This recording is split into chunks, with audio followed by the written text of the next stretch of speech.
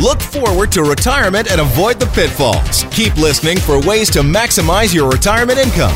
More Than Money with the Popowich Carmeli Advisory Group, CIBC Wood Gundy, on News Talk 770.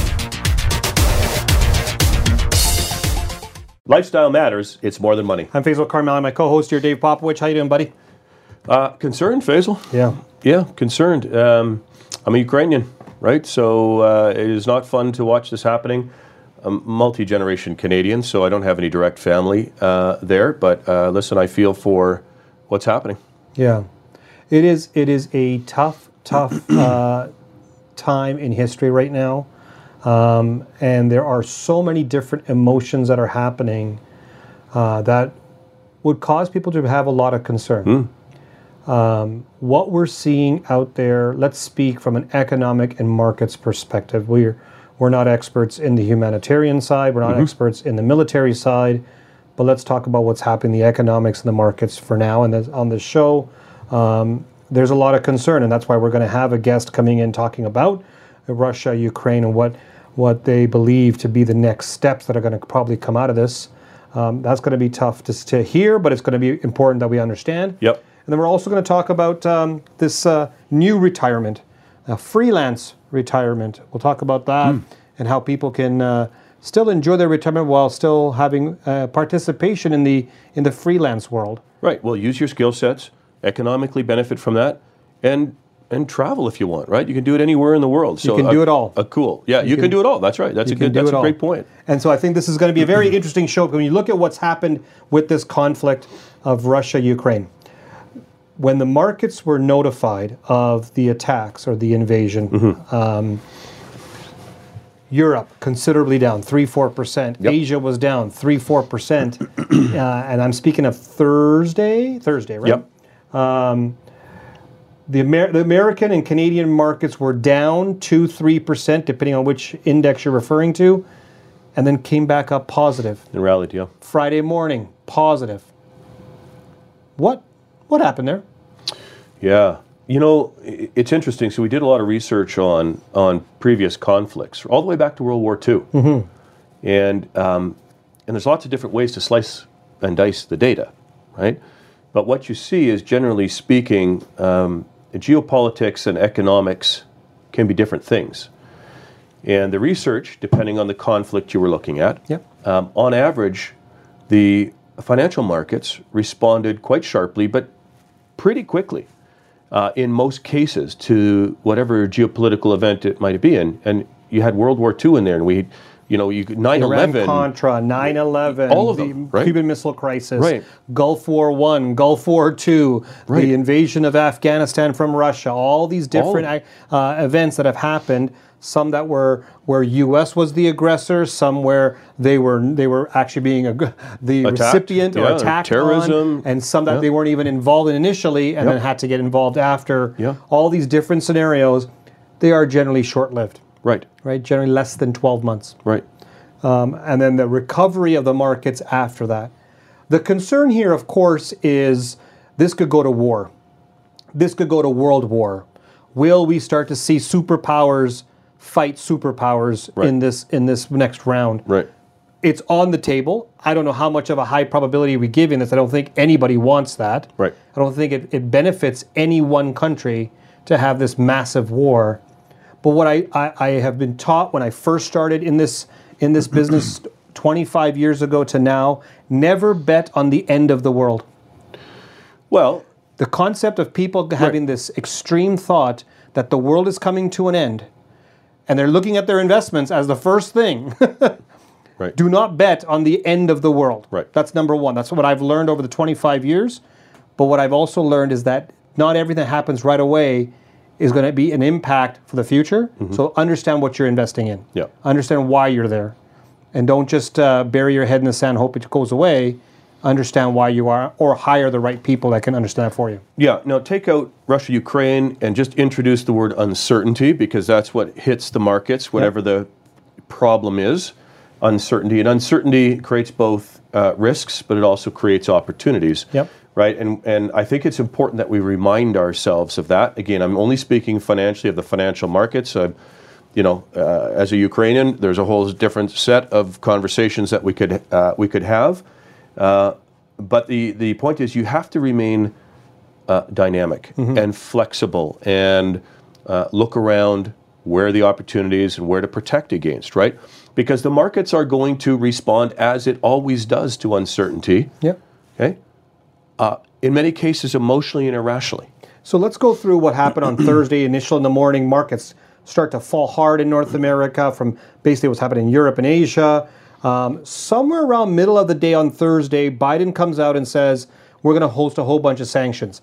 They did not put sanctions on oil production. They did not stop the Russians from receiving any kind of payment for money with the SWIFT the financial system. Yeah. But they did put sanctions on 4 of their largest banks. $1 trillion of money transactions happen through those 4 financial institutions every single year. They did go after some of the elite and start giving them sanctions. They did bring out some technology and so forth. And the markets started to go, okay, good, we've got some control here. But it's not going to stop. And we saw that on Friday. It didn't stop the Russians from continuing to do what they were doing. Right. So now comes the next round. So you're basically saying, I'm going to slap you. And then after I'm done slapping, I'm going to punch you. And then after I punch you, what comes next? Right? Are we going to get into a full fight here? Right. And that's where we are. So this was a slap initially. When does it turn into a punch? Right. And what does that punch really mean? Is it going to be sanctions on oil production? Right.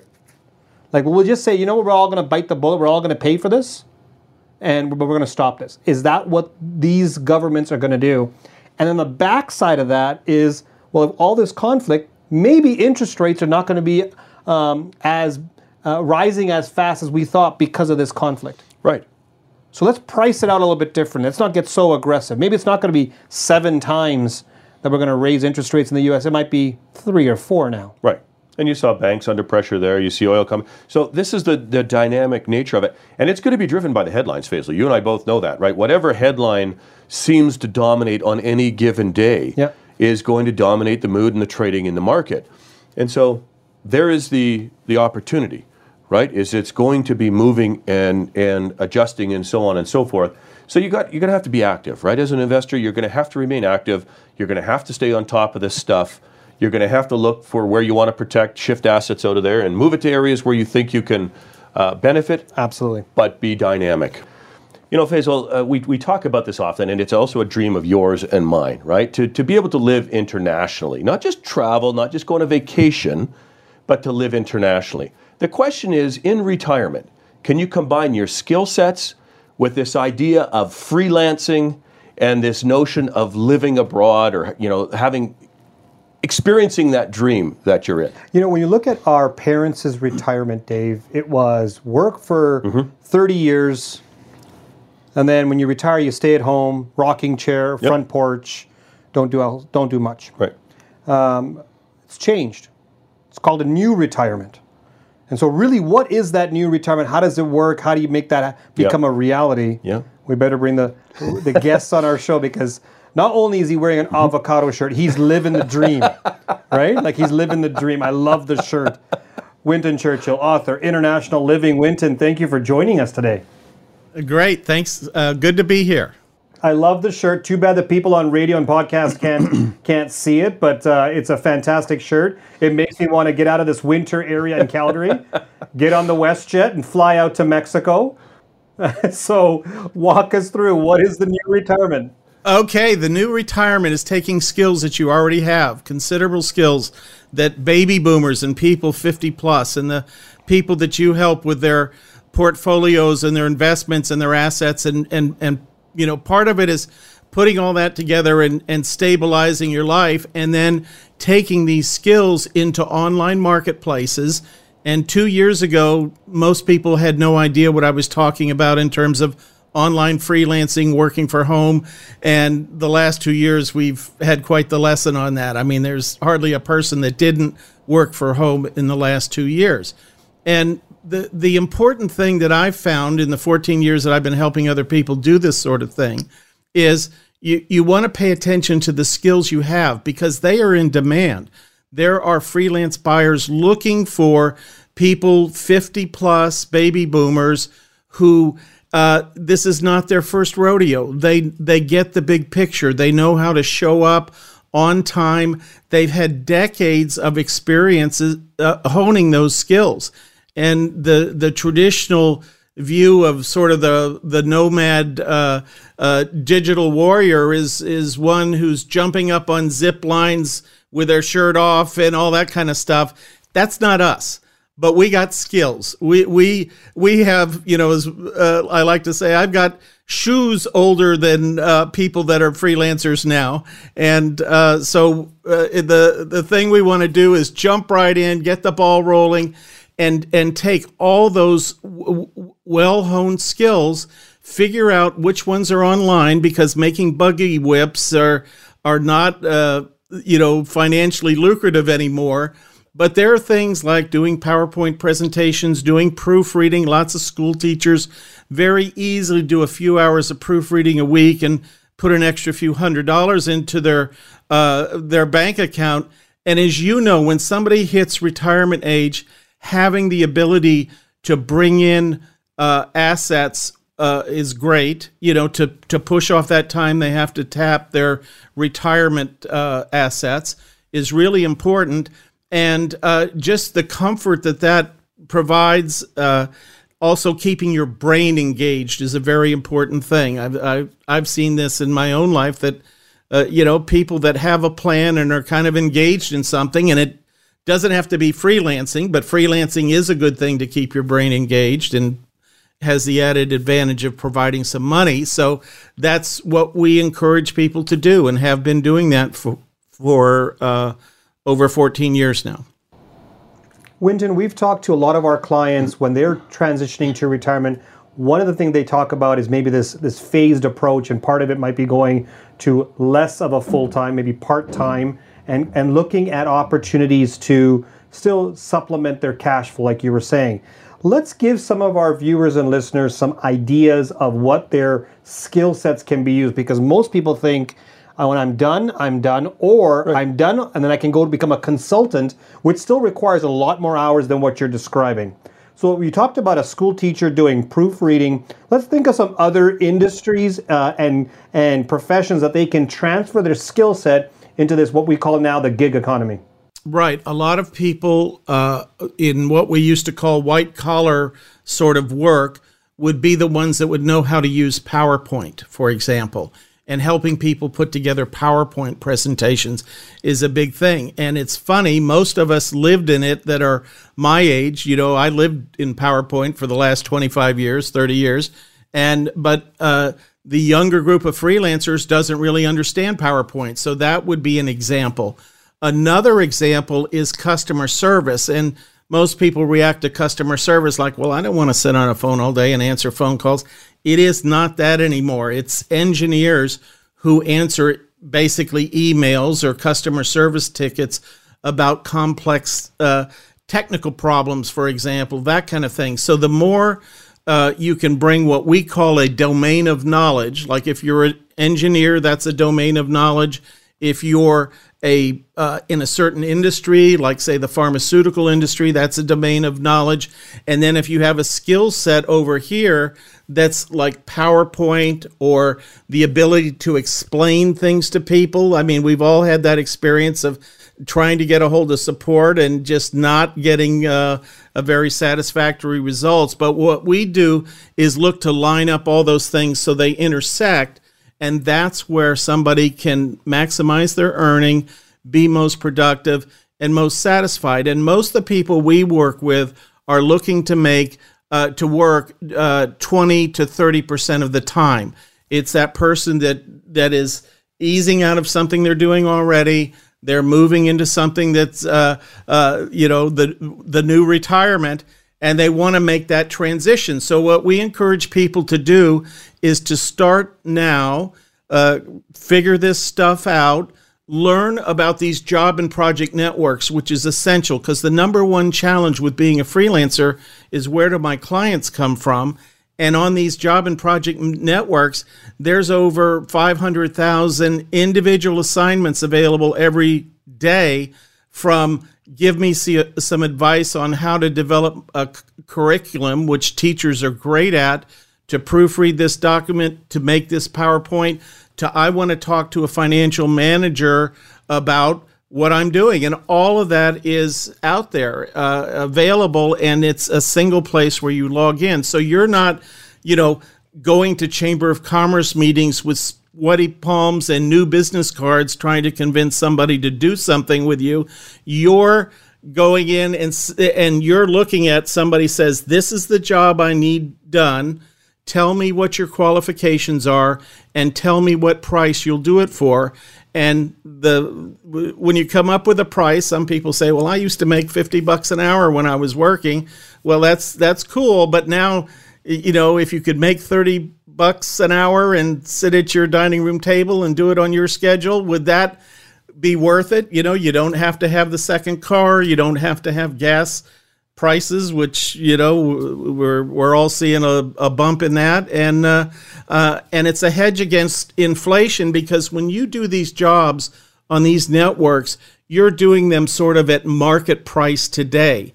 And if you've been working for a company, you get an annual review and they say, the company's having a really tough time, which a lot of them have, and we can't afford a raise. But if you're doing this kind of work, you can get a raise because you're bidding on new jobs at the market price today rather than what somebody thought they should hire you at a year ago. So in a nutshell, we do 2-day seminars on this stuff, but that's the nutshell version.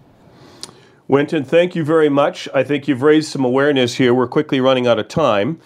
We may have to follow up on this because I think there's going to be some significant interest on that.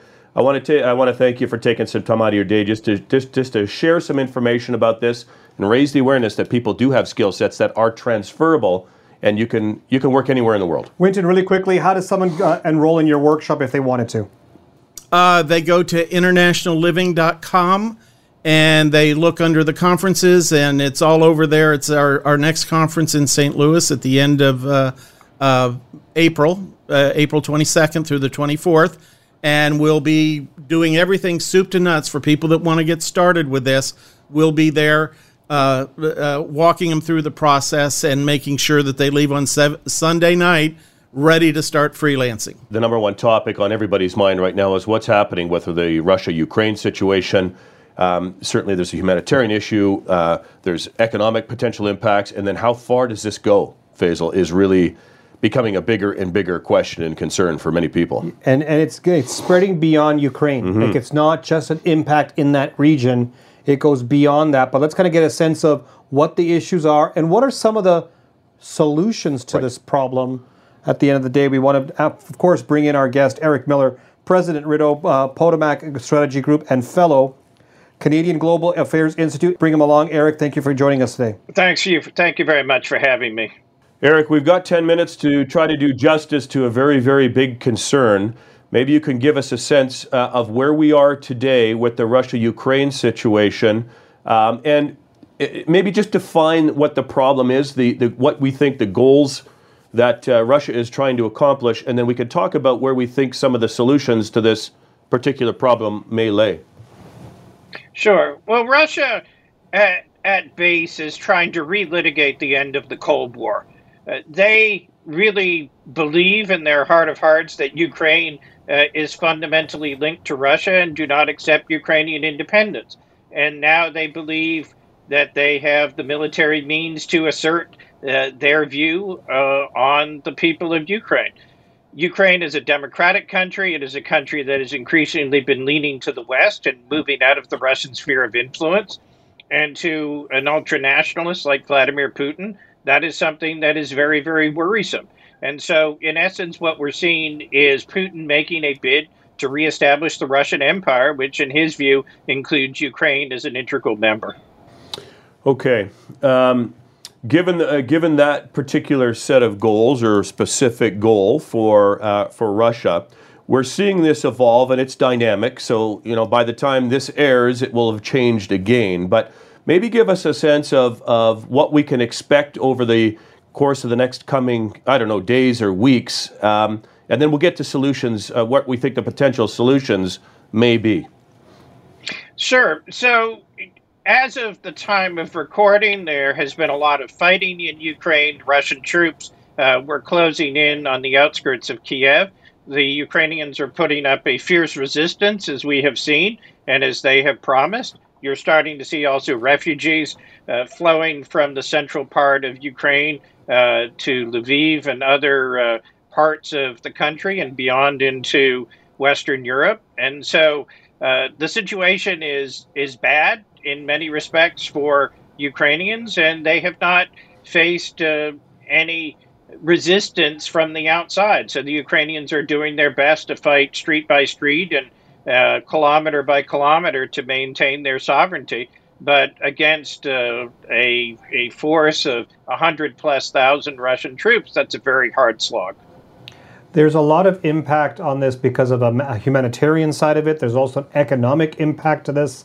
When we look at where the world is trying to influence Russia to step back from this, they're trying to put in sanctions and so forth. We've also heard that there might be opportunities for a change in how the production levels of energy or oil production being sanctioned there, possibly the financial system called SWIFT and how money moves around there. Are these sanctions going to work without any military impact? Like, how much can these governments do? Because at some point, it's going to impact themselves. And let me give you an example. If they cut the production, up goes the price of oil. That impacts inflation on the average person in North America, who's not even close to this issue. And so that's going to be a concern to them. How does it become from sanction to solution, or does it have to be military at the end of the day? So fundamentally, let's talk about the sanctions and the energy piece. President Biden yesterday in his press conference excluded energy from the sanctions. So in essence, Russia can still sell oil onto the world market, and Russia is the third largest energy producer. And so perversely, you're in this situation where the instability created by Russia is actually enriching Russia through higher petroleum prices. And so there is no stop to this. If you want to, fundamentally, my view is it's going to have to be military, but there are a number of things that you could look at. We have not seen any efforts by the UK to go after some of the assets of Putin's closest friends. Roman Abramovich, for example, still owns Chelsea FC. The Russian elite still own all of their homes in London. There is no change in that situation, nor do I anticipate that there will be a change in that situation. And also on the oil front, yes, indeed, if you had put an oil embargo, you would have taken a big number of barrels out of production, and you would have seen the price skyrocket. But this goes back fundamentally to decisions that we made 10 years ago. Had the government of Barack Obama, of which Joe Biden was vice president, not blocked the Keystone XL pipeline, not blocked a lot of forward motion on energy infrastructure, had Energy East gone into place, we would have been in a situation where North America would have been much more self-sufficient and efficient in supplying its own energy needs.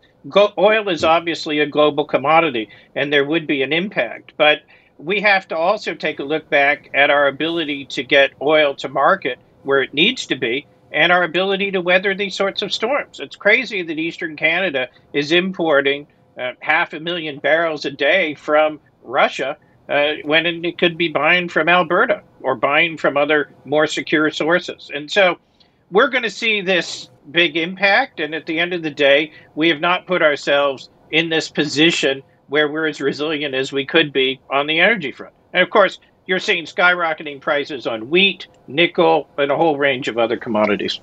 Eric, we've got a couple of minutes left before we have to go to commercial break, and unfortunately, we don't have all the time to talk about this subject in total. But if you were to walk us through, in your view, the next 3 or 4 things that are going to happen that could either solve this issue or continue the conflict, what would you predict as the next 3 or 4 things that are going to happen? So fundamentally, we saw this morning the Russian Foreign Ministry issue a statement warning Finland and Sweden that are not members of NATO to, quote, not count on outsiders for their security, which is an implicit statement that Russia is threatening them. Russia has now taken the hit here, so they will be on the move trying to assert their authority, not only over Ukraine, but you also have to think about the Baltic states and others in Europe who they can bully and push. The other piece that you've got to watch very closely is Taiwan, because if the government of China does not believe that the United States will come to Taiwan's aid, then they will face a very grave security situation. We had American hegemony and broadly Western hegemony for a long time, which kept a lot of these bad actors contained. And indeed, in 1990, we saw George H.W. Bush throwing Saddam Hussein out of Kuwait. But we don't have that situation now. And so the bad actors with grudges are going to be able to do what they can until it gets to the point where the West will have to pull itself together and go and blunt this advance militarily. And you start not with ground troops, but frankly with air power. Well, it sounds like this conflict is going to be with us for a little while. We're going to have to, it's dynamic, as Eric, as you've said, as we've said, right? This is going to evolve, and we will see how the negotiations go. We hope it doesn't get to a full military conflict, but I guess that is unfortunately one of the potential outcomes. Okay. Eric, thank you. We've not been able to, we don't have enough time to do justice to this. What we might do is keep in touch for sort of regular updates with you on how things are evolving and how the potential solutions are coming together. But we thank you for your time. Thank you. Faisal, we've got a whole mix of things going on right now, and markets start out down this year. Okay, we see downward pressure on markets because of interest rate increases and inflation problems. Then we throw into the mix this whole Russia-Ukraine issue and the uncertainty around what this war is going to look like or grow into, and people are scared. Mm-hmm. What the heck do you do? So I've got a note here on my paper. I think I put it on yours as well. Let's talk about this, but let's do it without being overly technical in our language. Okay? Okay. So let's keep it simple. Okay. Okay. When we started out this year, this calendar year, there was a couple of things in front of us that we were concerned about. Valuations of companies, what's the true value of them, interest rates going up, inflation, those are the big ones. So we start looking at the market and say, okay, where's the opportunities to make money, but where do we have to protect ourselves? Mm-hmm. So the concept of having a lot of your money in the stock market with high volatility, that's a problem. Right. And many of the portfolio managers out there, investment advisors out there, still had the view that markets are going to be great. So that's problem number one. The problem number two that came into play was this whole issue, Russia and Ukraine. Now, throughout the last, call it 8 weeks, what we have done is looked at the economic indicators and the non-conventional data that tells us where things are going. When I say non-conventional data, we look at stuff like online, what are Google searches and so forth that are happening. When I look at conventional data, we're looking at the economic numbers, we're looking at employment numbers, inflation numbers. And when we put them all together, the movements that we've made so much movement in the last 8 weeks that the average advisor or the average money manager has done nothing but sit back and watch this thing fall. And I've seen the markets fall 10, 15, 20%, depending on which market you're referring to. And you're wondering, well, what the heck's going on here? Right. Well, we didn't take that approach to just sit in the market. We didn't take the approach to just hang in there and cross our fingers and hope it works out. We've been very active in our approach, moving literally percentages of money back and forth and moving it around between different sectors of the economy based on the data that we're receiving. Mm-hmm. What I find happening right now is people are reacting, and this is in our industry, forget about the investor, people in our industry are reacting to the news and then saying, this is our long-term view. We're just going to buy ABC company and we're going to ride it out forever with no exit strategy what's in place. So the number one thing I think that where we have an advantage is we have exit strategies. And I think if it is an investor, if you're doing it yourself, or if you're dealing with a money manager, ask them what the exit strategy is. In times like this, with high volatility, you need to know what your exit strategy is. And I had a recent conversation with an individual who got upset that we took some profit. Yep. Why are you selling out of energy stock? Now, I didn't sell all of it. I just trimmed a bit. Right. Faisal, why are you doing this? I'm taking profit. Why would you take profit? It's going to continue to go up. Possibly. Possibly. But why wouldn't I take profit? Well, that's ridiculous. So you want me to bet more and more money on an investment to continue to go up, and what if it doesn't? I'm adding more risk by having more of your money in that spot. Yeah. Takes profit. I have yet to meet someone that's gone broke taking profit. It's a structure and discipline issue, right? Thank you. I mean, thank you for going through this notion of being active and dynamic, and we talked about that the whole show. You've got to do it. But regardless of whether or not you're facing, these kinds of issues that are on the table right now, the structure and the discipline that you set up has to be very important, right? Now, I've stressed throughout the show and at the beginning that retirement is a different time of life, yes. right? And I'm going to take people back to the basics. You said we're not talking technical. We're going to talk plain English here. There are some certain risks that pop up when you move into retirement that are very different when you're 30 and 40 years old and you're growing your wealth. Correct. Right? Because you have multiple goals and objectives you're trying to satisfy. We've talked about this forever. Yep.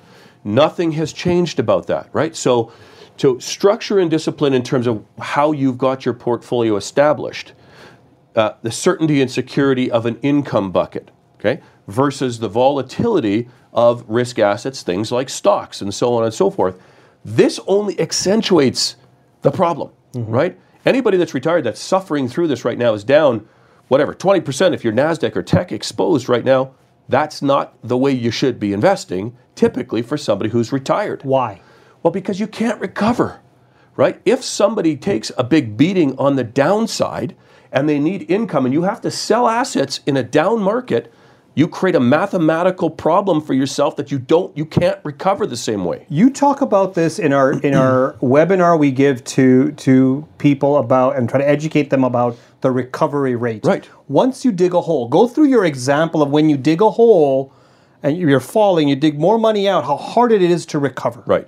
So, if you fall, let's take 20%. NASDAQ was down 21%. Let's just round it to 20%. 20% drop. Okay. 20% fall. I've got a $100 portfolio and it falls by 20%. Now I've got $80 of market value. And let's say I need some income. Okay? No. Let's actually pause. I don't even need income yet.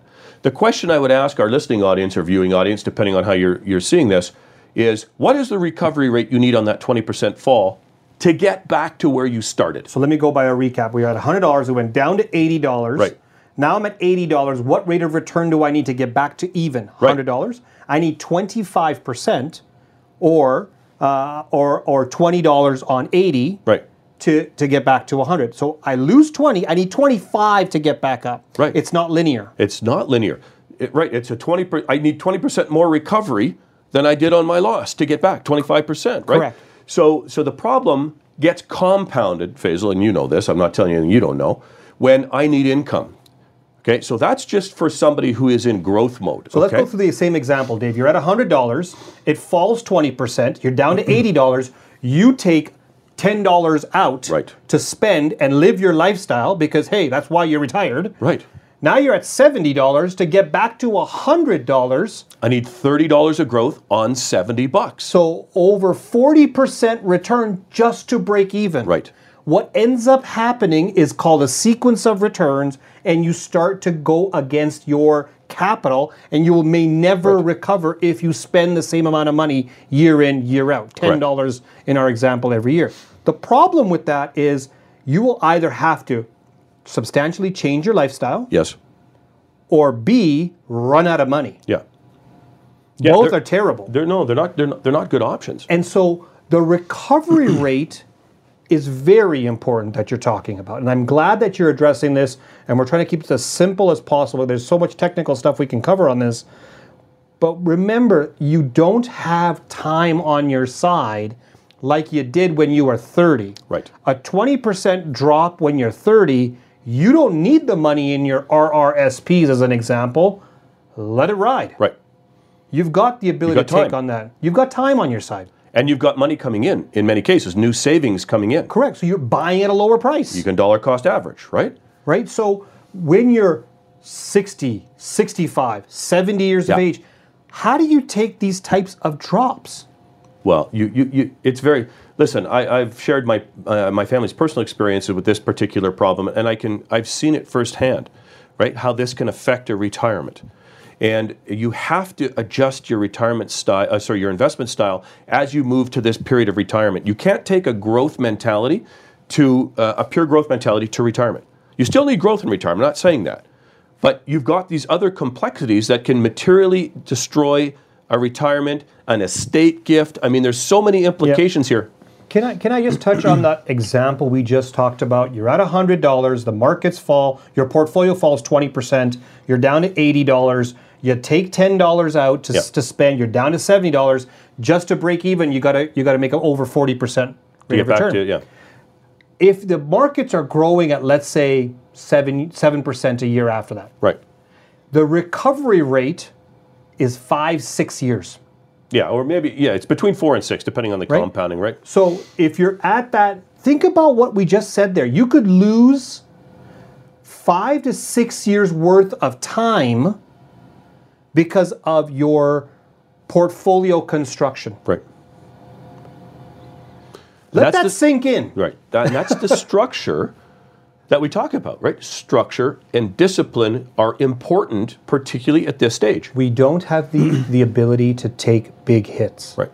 Because the recovery time is so long that you may not be able to recover. Yeah. And Faisal, I want to stress that, when we're talking about this stuff, we're talking about sort of income and growth. But there's other things that you're concerned about in retirement, right? And health is an asset class that we talk about all the time. So not as you just compound an potential income problem if you're structured inappropriately, but what happens if you have healthcare needs as you age, which I got to tell you, almost everybody is going to have. Yep. Okay, many of which will require financial assets or cash or something. You'll be paying out of pocket. Right. And then there's an effect further on the legacy bucket. So I know I'm not going to go into all the details of that stuff and get technical because we're not trying to do that. But the point is there's so many different objectives that we've got to hit that its structure becomes important. Let's say you want to go learn about all the objectives. You want to learn about how you have mutually exclusive goals with a limited amount of money that you saved, whatever that amount is, that you have to have a structure and discipline to bulletproof your retirement. We're going to discuss that at our upcoming webinar on Tuesday, March 29th, 7 p.m., live online. Go to our website to register at morethanmoneyradio.com. On behalf of Faisal, myself, Dave, thanks very much for joining us for another edition of More Than Money on 770 CHQR. We'll see you next week. David Popowich and Faisal Karmali are portfolio managers and investment advisors with CIBC Wood Gundy in Calgary. The views of David Popowich and Faisal Karmali do not necessarily reflect those of CIBC World Markets Inc. Clients are advised to seek advice regarding their particular circumstances from their personal tax and legal advisors. If you are currently a CIBC Wood Gundy client, please contact your investment advisor. CIBC Wood Gundy is a division of CIBC World Markets Inc., a subsidiary of CIBC and a member of the Canadian Investor Protection Fund and Investment Industry Regulatory Organization of Canada. David Popowich and Faisal Karmali are portfolio managers and investment advisors with CIBC Wood Gundy in Calgary. The views of David Popowich and Faisal Karmali do not necessarily reflect those of CIBC World Markets Inc. Clients are advised to seek advice regarding their particular circumstances from their personal tax and legal advisors. If you are currently a CIBC Wood Gundy client, please contact your investment advisor. CIBC Wood Gundy is a division of CIBC World Markets Inc., a subsidiary of CIBC and a member of the Canadian Investor Protection Fund and Investment Industry Regulatory Organization of Canada.